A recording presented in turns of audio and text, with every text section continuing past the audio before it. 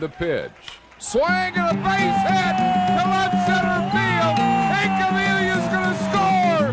This game is over. On an RBI hit by Mickey Boone.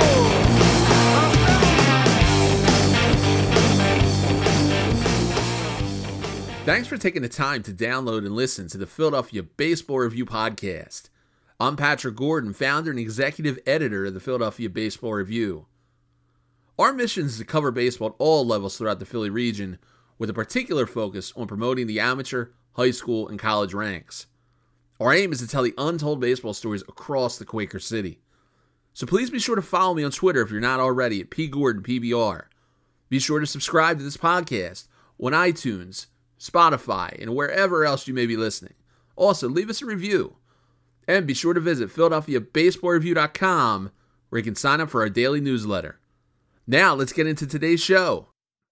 All right, everybody. So I'm joined here with John Galante, the president of Tri-State Elite Umpires Association. He's also the director of umpiring in the Northeast for Perfect Game. John, I appreciate you coming aboard. Yeah, Patrick, thanks for having me. Excited to talk with you. I just wanted to say everything you're doing for local sports and the coverage of local sports, high school sports is awesome. Oh, John, I appreciate it. And it's been a long passion of mine to make sure that the stories of the youth and the amateur level, get out there. We have so much coverage, obviously, of the pros and the Phillies, but, especially in this area. I mean, geez, there's 20 some colleges, 100 plus high schools, hell, just in the Philly area, not even going into Jersey, that are worthy of attention. So anything I can do to bring spotlight to that, I want to do so. So I appreciate that. And speaking of high school, big news for you, inking a deal with the Philadelphia Catholic League. Walk us through what this means for your organization with Tri-State and for the Philly Catholic League going forward. Yeah, we're really excited about it. It's something that we're proud to be a part of. And that's going to give us an opportunity to affect umpires and train umpires and help umpires reach their goals just across the bridge, which is not, it's across the bridge, but we're talking 15 minutes away from where most of our high school work is done. But a real area where we wanted to start to pursue and start to develop an umpiring culture there. And it's just going to give us an opportunity with a league and a conference like that to really do a lot of good for the umpiring community in Philadelphia.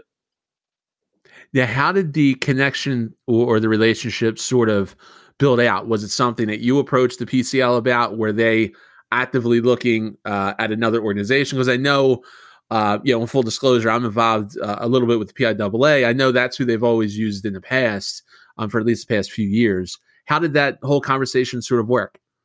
Yeah, so with the high school stuff, it's a little confusing. It's a little convoluted, but our umpires would still be affiliated with the PIAA. All of our umpires, if they want to work the Catholic League, are going to have to register and go through all the registration requirements, the background checks of the PIAA. I don't know what happened last year, but the position became open and was publicly listed as available. So I put in my resume. We interviewed for the job about 2 weeks ago, and we got the good news pretty shortly thereafter. So I'm assuming the interview process went well. I would say so. Yeah. And so that's how it came about. It was pretty much a public listing. I've expressed interest in the job in the past when it's been open, but it hasn't worked out. But I think our numbers and how they've grown and sort of our reputation in the area worked in our favor for this time around. So we're pretty excited about it. Now, give us a little bit of background about Tri-State Elite Umpires, what that organization is, how you started it, and what it's grown to today. So I'm 32 now, which is still pretty young for umpire signing standards. But when I was 22, I started an umpire organization called Tri-State Elite Umpires. And at that time, we had 8 umpires, one of which was my dad. So, and I was one of them. So we're talking about 6 other people, not much of an organization. So just little by little, we started to pick up little leagues and then tournaments and then travel leagues. And then we started to get involved with high school affiliated summer leagues and, kind of put my head down and just kept working at it. And you look up 2, 3, 4 years later, and we're at 200 umpires. We're at 250 umpires. And now we sit here at, I think it's 635 or so that are within Philadelphia and New Jersey. And, Perfect Game has been a big part of that too. We signed a contract with Perfect Game a few years ago, and now I work for them full time. But just that level of baseball, and those guys being able to roll out tournaments at the scale they roll them out, and at the quality of baseball they roll out, and us being the sole supplier of umpires for them has been a real shot in the arm for us too. So over the 10 years, we started with like somewhere between 8 to 10 umpires, and now we're probably sitting here with 600 plus or so. So it's probably been an unlikely story, but here we are. It's very, very impressive though, John. Very impressive. And, I'm curious to hear about your start in umpiring. How did you get into this? You mentioned the age 22. Again, umpiring traditionally is an older gentleman, sport. It's usually the older guys doing this. The age of 22, what made you, what gravitated you towards it? How did you get into it? Give us a little bit of background there. Yeah, so the start of it all is probably like not the most romantic story with baseball. I played baseball my whole life. I was a catcher. I played in college a little bit, and then I dropped out of school. And I wanted to do something that would pay me an hourly wage that I was satisfied with, that also kept me involved in baseball. And I think I saw a local advertisement in a newspaper for my local high school organization where I lived. And I went through that classroom training a couple times. And that spring for the high school season, I started to work literally every single baseball game I could, whether it was middle school, freshman, sub-varsity. And about, 3/4 of the way through that year, I was doing a lot of games, and I just saw a different path for how an umpire organization would be run. And that's not no shot at anybody else. I just thought Sure. that was kind of a more innovative, maybe in the future way to or innovate a umpire organization. And so I kind of just took that leap and went out on my own, which probably had a very unlikely chance of working out, just because so much of this is based in tradition and who umpires have used, who leagues and teams have used in the past. And that's just kind of how it is. But I've been surrounded with a lot of good people who've taught me a lot of things and had my back, and thought that I was on to something, that had a good idea, and they agreed with some of the philosophies we were going to put into play. So I've been very, very fortunate. Part of it is luck too. Anybody who says they start a business and it blew up, part of it is just good fortune and luck too. Yeah. No, totally. It definitely plays a big role into it. And, I think to be an umpire, you would definitely have to have, a love for the game of baseball, like a deep love, because ultimately, a good day for you is to not be recognized, right? I mean, that's the goal of an umpire, is to be there, do a good job, and to just be non-existent almost. And in today's day and age, especially, I'd love to get your take on this when you do the tournaments and stuff. So many parents just chirping, thinking they know everything, or, that call was wrong, this, that, the other. And it gets pretty heated. And it's one reason why we have an umpire shortage, right? Yeah, I mean, there's so many reasons that contribute to the umpire shortage. We could probably do a whole nother episode on just that. But Sure. When we talk about, that's a phrase I hear all the time from coaches and stuff like that, is the best umpires are, never recognized, or we don't even know they're there. Well, I think I kind of disagree on that a little bit, partially because 90% of the time you're probably right. 90% of the time we don't even want to know the umpires are there until we need them. Until we've got, catcher's interference with a double in the gap, or we've got some sort of weird ground rule. And that's kind of the way we teach our umpiring. 95% of the game, just kind of chill out, call your balls and strikes. We don't need to insert ourselves. But there's times when the lights go on, and that's kind of the way we put it. And, at this point in time, we need somebody who has studied the rules, who knows the ins and outs of this, who's been trained how to handle it. And that's the 5% of the game. We really got to insert ourselves to take control of the situation, make sure everybody knows what's going on, kill any confusion. And to me, that's what umpiring should be, especially at the amateur level, high school baseball, youth tournaments, and things like that. But with parents, it does seem to be getting worse, and it's definitely a contributing factor to the shortage. It's not the only reason for the shortage, but it's definitely a contributing factor. And it just seems, as the price of tournaments goes up, as the price of tuition for travel teams goes up, it just seems like there's a lot more almost emphasis on the outcomes of these games that, in the grand scheme of these kids' careers and lives, probably doesn't matter a ton, as long as they're developing and enjoying themselves and having fun. And that just seems that doesn't seem the way baseball is trending right now at the amateur level. There's almost the balance is a little out of whack as far as right. the outcomes of the games or the outcome of a single pitch or call.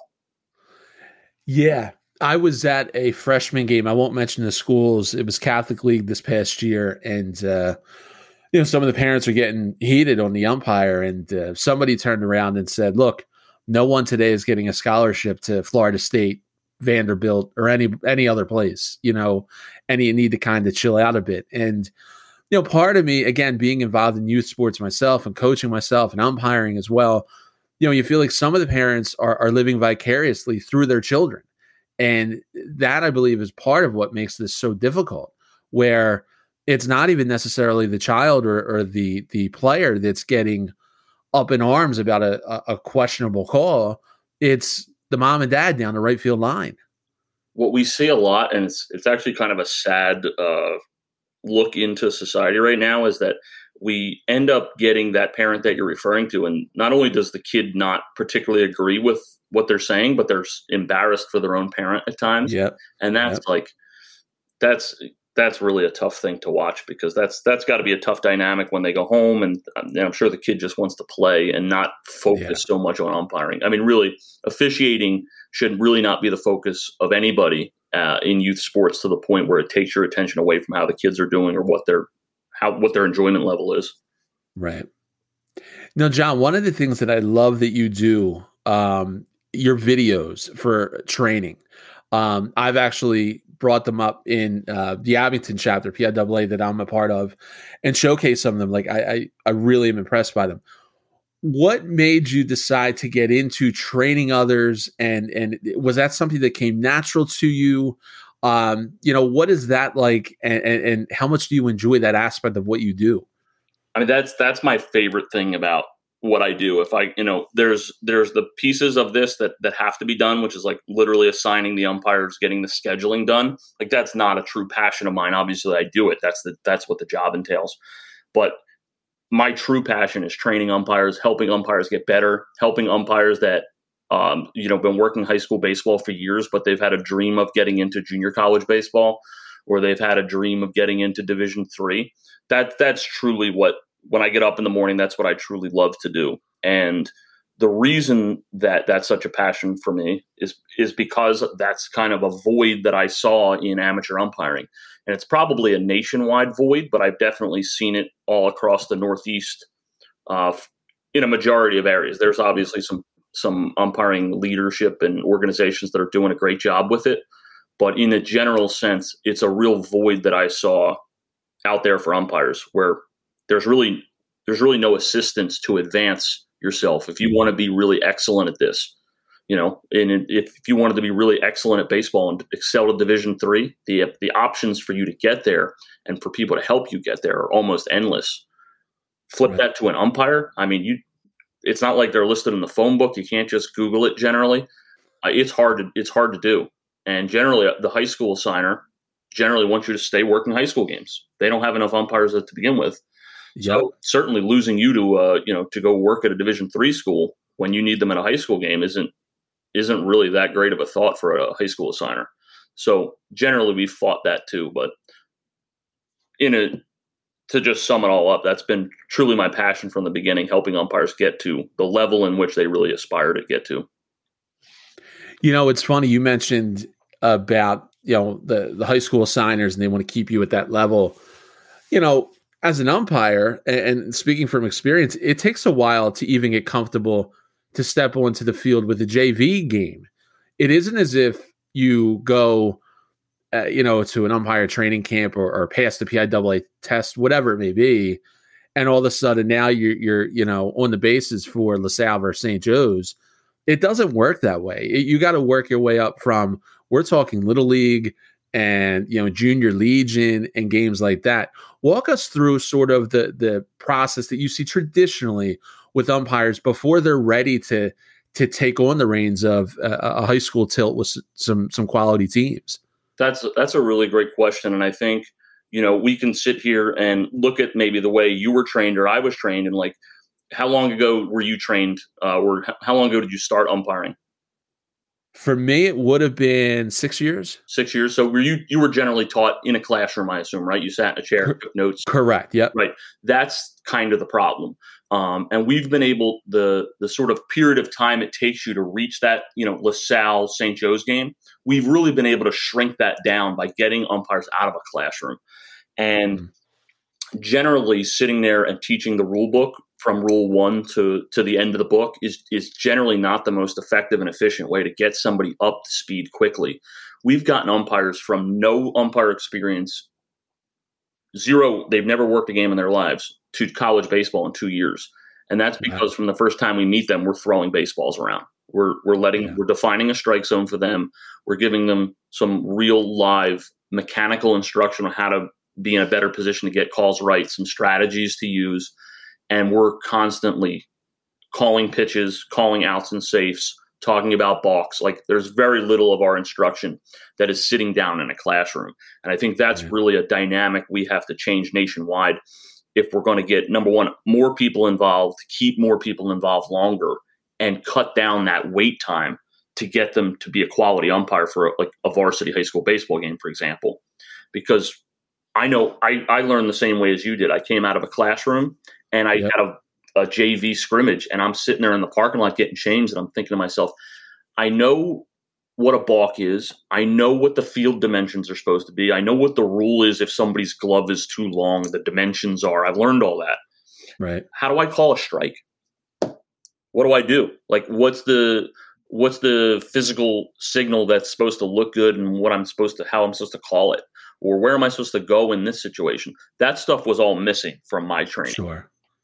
And we get so caught up in the rules that I think we end up out there with a really great knowledge of the rules, but very little knowledge of how to practically umpire a baseball game. Yeah, no, I absolutely can see that. And that's why I think, some of those youth games are some of the best. And yeah, the quality of baseball may not necessarily be there. Again, it's not going to be your varsity tilt between two quality teams, but it gives you a chance to see a little bit of everything. And how would you react in this situation or that situation? Or, how do you handle, and I think you have an excellent training video on this, how do you diffuse a difficult situation with a coach? Coach is going at you, and maybe you did mess the call up. So maybe you do have to give them a little bit more leeway and hear them out because maybe something earlier in the game went the wrong way, whatever it may be. You're 100% right, John. You can't learn that in a classroom. You have to be on the field experiencing that. And, that's one of the tricks too, or tricky parts of being an umpire. With the PIAA, you do the exam, you get your patch in the mail, you go to 6 meetings, per year. And that's kind of it. Like, there is that, like, it's on you totally to get better. And part of me respects that. The other part of me is like, all right, well, there should be some additional things going on here. And just sending out bulletins at the beginning of the season. Hey, these are the rules that we want to, really focus in on this year. To me, just seems like, you're throwing something into the wind there. Yeah, it's just funny because umpiring is kind of the only, or I guess officiating in general is the only thing looked at that way. Like, hey, show up to these meetings, pass this open book test, but you're on your own for the rest. We wouldn't do that like an electrician, a plumber, a heart surgeon. Like, that would never be the case. So no. And none of what we're teaching is generally like a common instinctual thing. Like, just because you play baseball doesn't mean you would think to umpire the proper way. Most of the things you would do if we just threw you on a field and said, hey, we don't have an umpire today, go umpire this game, and you have no training, almost everything you do would be wrong because your natural instincts would be your natural instincts don't generally apply very well to umpiring the right way. So that is a frustrating point for me that umpires are generally left to fend for themselves, not only with physically umpiring the game, but the diffusing of situations that you mentioned. And I think if we had umpires that were more prepared to umpire and also more prepared with some strategies and some social awareness of how we can diffuse situations on the field, I think we would curb this umpire issue too, because I think we'd have less umpires quit. Right. Because either they're not very good at it and they're receiving a lot of negative feedback, or they would be better able to handle these situations without, it being a total disaster out there. Yeah, and it's a challenge. It really is. I mean, you have to have a certain work schedule that allows you to do this. The pay isn't, like, wow, I'm going to make it rich doing this. You really have to have a love for the game. And this, I too believe, is one of the reasons why we're starting to see and have been seeing for years now this decline of, officials. And the sad part is, when you start having the veterans that have done this for 20, 25, 30 years move on, all of that institutional knowledge and ability to think on their feet, they've seen it all. They've been around. There's no coach or manager that's going to get under their skin. We lose something when we lose those umpires. What are you seeing with regard to new recruits? Are your numbers kind of going up? Are they kind of, what are their ages? Is it sort of the more older, middle age, or are you seeing some younger guys coming out, maybe college age, that just, are looking to stay with the game? What are you seeing with Tri-State? Yeah, so I think that's a great topic to talk about, because what I'm going to discuss is proof that this can be done. Like, this can be changed. We're not in a never-ending cycle of less and less umpires every year. We just finished. Well, we'll finish it tomorrow. We have to bring the cadet brand new umpires out there for a scrimmage tomorrow to train them a little bit more, but they'll be done after tomorrow. We have 41 umpires in the new class. The average age of the umpire is like somewhere between 31 and 32 years old, which is crazy young. Yes. And we haven't had a year in the last 9 years where we've added less than 60 umpires a year. So that's awesome. A little bit of that is just time and effort, along with a little bit of social media savvy. And it for umpire associations and the average age of umpire leadership and umpires in general, umpiring and umpiring organizations have not exactly been at the forefront of, social media marketing, things like that. True. Which is where I think we're really, really missing the boat. But we nationwide have done a really bad job of selling the positives of umpiring. I mean, every time you turn on the news or you read a news article, it's something negative. And there's plenty of negatives to talk about. The umpire getting punched in the face in Long Island, games being ended because they're harassing umpires. That stuff all happens. Like, I'm not trying to say that doesn't happen, but that's still the really small minority of situations out there. The truth is, if you love baseball, if you want to make a really strong hourly wage, and it's getting stronger as we go, partially due to some of the work we're doing, like, there's no greater thing to be involved in as a side job or a side hustle or whatever you want to call it. As far as an hourly rate of $35 to $40 an hour, be around the game. We have some of our umpires work 350 games a year and totally are in love with it, because they're adding money to their household and they're staying around the game of baseball that they love, and they're not working, a standard job in the mall or pumping gas or whatever the case may be, which is nothing wrong with those jobs. But it's just different. Sometimes this doesn't feel like work, and I just don't feel like we sell the positives enough.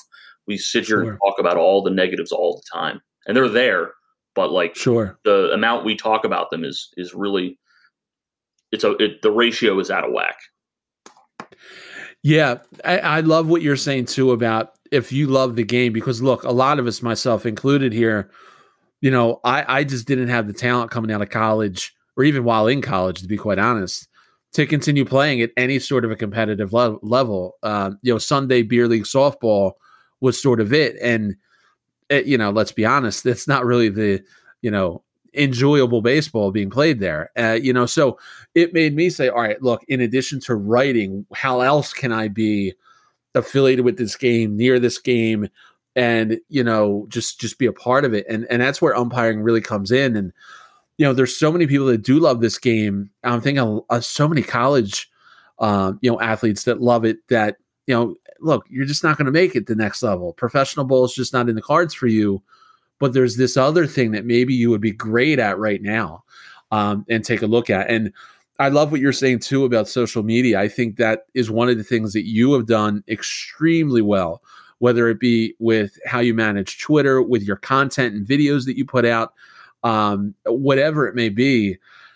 That just isn't happening across the country, or in many areas at least, where you're seeing this and it's engaging content. It's good, nice, it's solidly produced content and they're like, wow, it looks pretty cool. I can do that. They look like my age. Let me get involved there. It's funny. I'm 39, and hell, for the last 3 or 4 years with the chapter I'm involved with, I feel like if I'm not the youngest person, I'm probably the second or third youngest. And, I felt okay with that when I first started, but now having been involved for several years, it's sort of like, where is the new wave coming from? It looks like you're getting them, which is great. Yeah, but it's not like there's just no way that 41 people is the maximum number in the Philadelphia metro area that want to become umpires if they were given the opportunity. Yeah. They're sitting at home. They're just doing other things.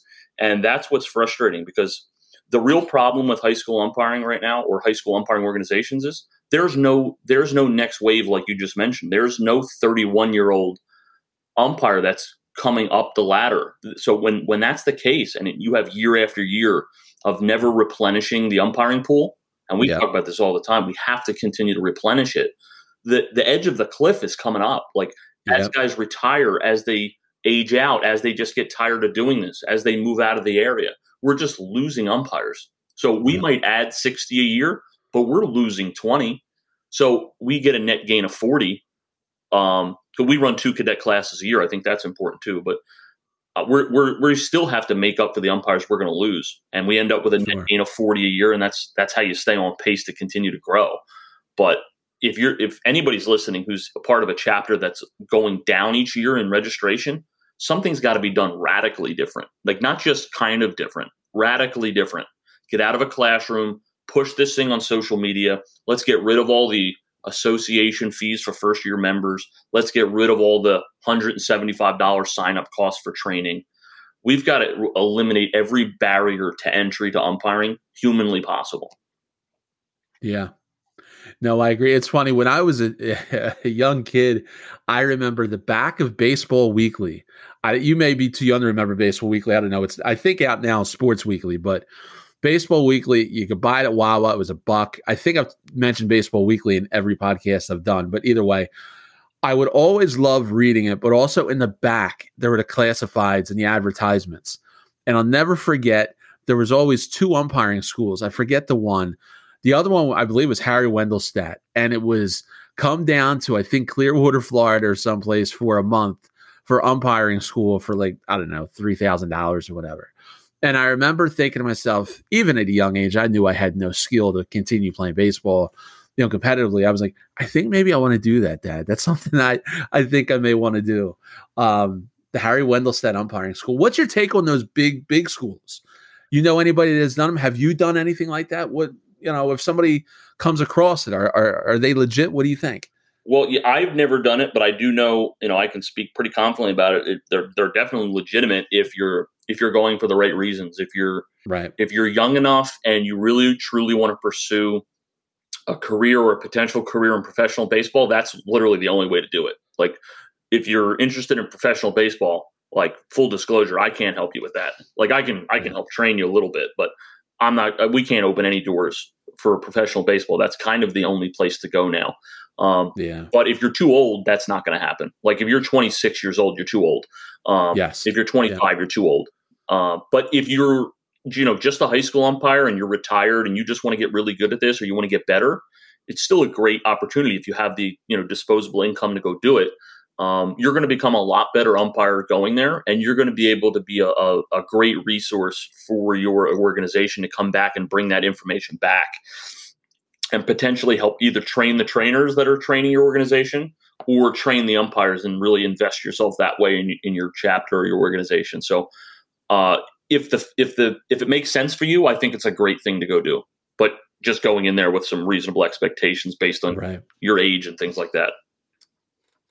Now, walk me through, John, your involvement with Perfect Game. How did you get in there? That relationship, how has that grown over the last couple of years? Walk the listeners through that. Yeah, it's the beginning of it is kind of a funny story because one of our umpires was having lunch at a local cafe or whatever, and he saw Bob Barth and Colleen Barth, who were basically at the time ran Perfect Game Super 25, which was out of Vineland, New Jersey, and they were a pretty large operation. And he just kind of went up to their table went up to them and said, "Hey, are you guys still running baseball tournaments?" And they said, "Yeah, we are." And he said, "Well, who are you using for umpires?" And they said, "We're looking for somebody right now." And 2 days later, I went in for an interview because my umpire recommended me. I got hired there just to supply the umpires in Vineland, New Jersey.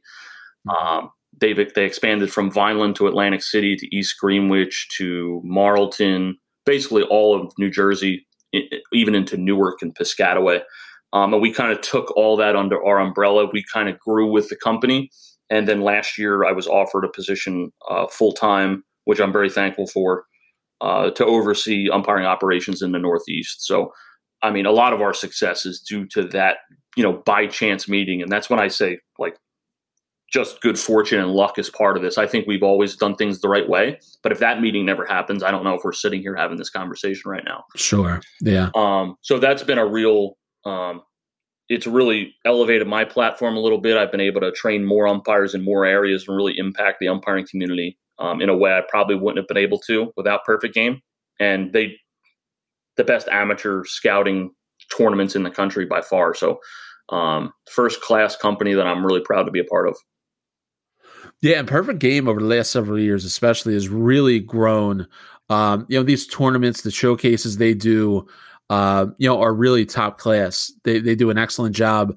I think of helping put some really solid youth players on the radar of some colleges. And, you hear a ton of great stories about athletes that, came out of these tournaments we're seeing and were offered opportunities elsewhere. I feel like Perfect Game has really done a lot of good for baseball. You hear a lot of knocks on tournaments and, it's an oversaturated market and, everybody's just out to get a dollar. I feel like Perfect Game does it differently though. Well, Perfect Game, one thing you got to say about Perfect Game, the best of the best go to Perfect Game. If you really want to challenge yourself, you want to see how you stack up against, your grad year, your age level. I mean, that's where everybody is. That's where the true test lies. And Perfect Game's they're trying to do things the right way and do the best thing for the players and their exposure. So I kind of always had that feeling from the outside looking in, but being heavily involved in the Northeast office now, I mean, the amount of time and effort that goes into getting these kids as much exposure as possible, running quality events, making sure college coaches are available and can be at the games it's an incredible operation to witness. And I don't really have much involvement on that side. I'm just, involved with umpiring for the most part, but it's really cool to see. Now, I know, like you just mentioned, you don't have a whole lot of involvement with this aspect of it, though. But being around Perfect Game and knowing and understanding what they do, walk us through a player who had quality talent, but they feel like they're D1 quality, and they're not necessarily D1 quality. Let's say, right? Let's say more D3. Coaches are looking at them. How would you? Encourage that player to go through with Perfect Game? How would you encourage them to navigate the process of looking at schools and programs? I'm curious to hear your take, somebody that's involved with youth baseball at that level. Yeah, obviously I would try to get myself around a team that is heavily involved in Perfect Game events. And, if that's the kind of future that you envision for yourself as a player, I think it's important to make sure you're playing in quality events against quality competition, which to me, Sure. You kind of set your watch to that with Perfect Game, as some other local events could be probably hit or miss sometimes. But also the individual showcase aspect of Perfect Game, where you can truly get your measurables, get video and a player profile, and really, this is where college scouts and college coaches are looking and have a full database there. They have a full-time scouting department at Perfect Game. That'll give you honest feedback and, an honest write-up. And, I guess you kind of you can think you are what you think you are until if everybody tells you something different, then you might want to have to rethink that. But right. I think the way to really find out the truth is to go challenge yourself against the best, which I think is readily available at Perfect Game, and then go through the scouting series and the individual showcase aspect of it and truly get an honest evaluation from qualified people who've been in this business their whole life. I'm curious, John, to hear your take on tournaments. So obviously, as an umpire, you've been involved with a lot, and obviously involved with Perfect Game. You've been involved in quite a bit there too. What makes for a good baseball tournament as an umpire in your mind, and just for a showcase? What if you were to say for a tournament to be top class or to be really, really good, what would you need to see there? What would you like to see there? So the toughest thing that is important is, and this requires a reputation for quality, is the consistent quality of competition. And that only comes from, PG doing this for 30 years at a level that no one else has. That's how you acquire talent and competition weekly, where you can kind of bank on that. But facilities, look, tournaments and showcases, not that complicated. There's really not that many moving parts of it. It's the teams and players that show up, the facilities, the administration, and the umpires. That's what a tournament is. And if you can check all those boxes, and a big part of it is administration, like on site. We're not just talking about you show up to XYZ high school and you play your tournament game at 8 a.m. and 10:15 and then you leave. Right. There's an on-site scout. There's an on-site scorekeeper. There's an on-site administrator if there's a rules discrepancy. These are just first-class things that only, a true monster operator like Perfect Game could supply. A local event, it's just not in the budget. There's no way to do it. But quality facilities, quality administration and supervision of the fields, a quality umpiring staff, which I think is often left out of some of these events. And then the scouting aspect and competition level. It's not a complicated recipe, but sometimes it's difficult to put together. Yeah, no, I've been to my share of tournaments where it's sort of who is running this thing. You wouldn't know it was a tournament unless you looked at the website. Your game day experience doesn't feel like a tournament. No, and one thing also for those people out there that do run tournaments, just because you have 37 teams and you're at 6 different fields, it doesn't necessarily mean it's a top class sort of event. I feel like sometimes these tournaments, they try and get bigger, and bigger. And look, we have 15 teams competing from 4 different states. It's but look at the quality of play. If the games are all being mercy ruled, which I hate, or, umpires can't, are late to one, getting the one field because the other game hasn't ended. To me, you kind of lose something there when you're trying to do a tournament. Yeah. In the end, I think a lot of the lost art of this is just attention to detail and some pride in what the customer experience is, or what the team experience is. And I just don't think there's anybody in the country who does that better than Perfect Game. So it's cool to be a part of that when you truly believe that, and that's who you're affiliated with. So going back to Tri-State, elite umpires, what's next for your organization? What, you have this opportunity now with the Philly Catholic League, which is huge. What do you see as sort of the next thing that you'd like to achieve with your organization? So we have just goals and aspirations of continuing to grow the umpire pool. That's our first overall goal, is not only in this area, but regionally. We want to be a source of solution for the umpiring shortage. That's number one. Number two, we now have a sister company called United Tri-State Umpires, which we've started with Alex Scandalis, who's been a real asset to us and a friend of mine who's helped me a ton. And most of the high schools that you're used to covering, he's probably assigning the umpires for. So he does a great job. And we've started a company with him for umpires up in North Jersey and into New York. And as we go further north, as we start to expand our coverage there, but we really want to master what we're doing here in New Jersey, in the Philadelphia metro area, and see how we can be of a positive impact on the umpiring community. And we really just want to help umpires. And so we don't have these grand plans of, taking over the state of Maine or moving to different areas to take those places over.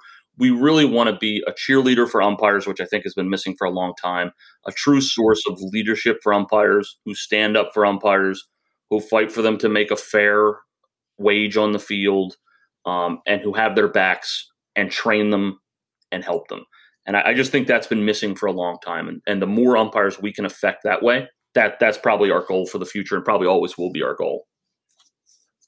Well, John, look, as somebody who covers and reports on baseball and has done it for 20 some years now, and working the amateur beat, and what you're doing is much appreciated and is definitely needed. Without you, umpires are the backbone of all of this, so we appreciate everything that you are doing with Tri-State.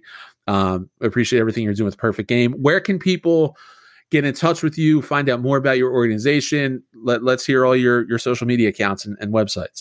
Yeah. So our website, tseUmpires.com, that's really easy. You can find us on Facebook at Tri-State Elite Umpires Association.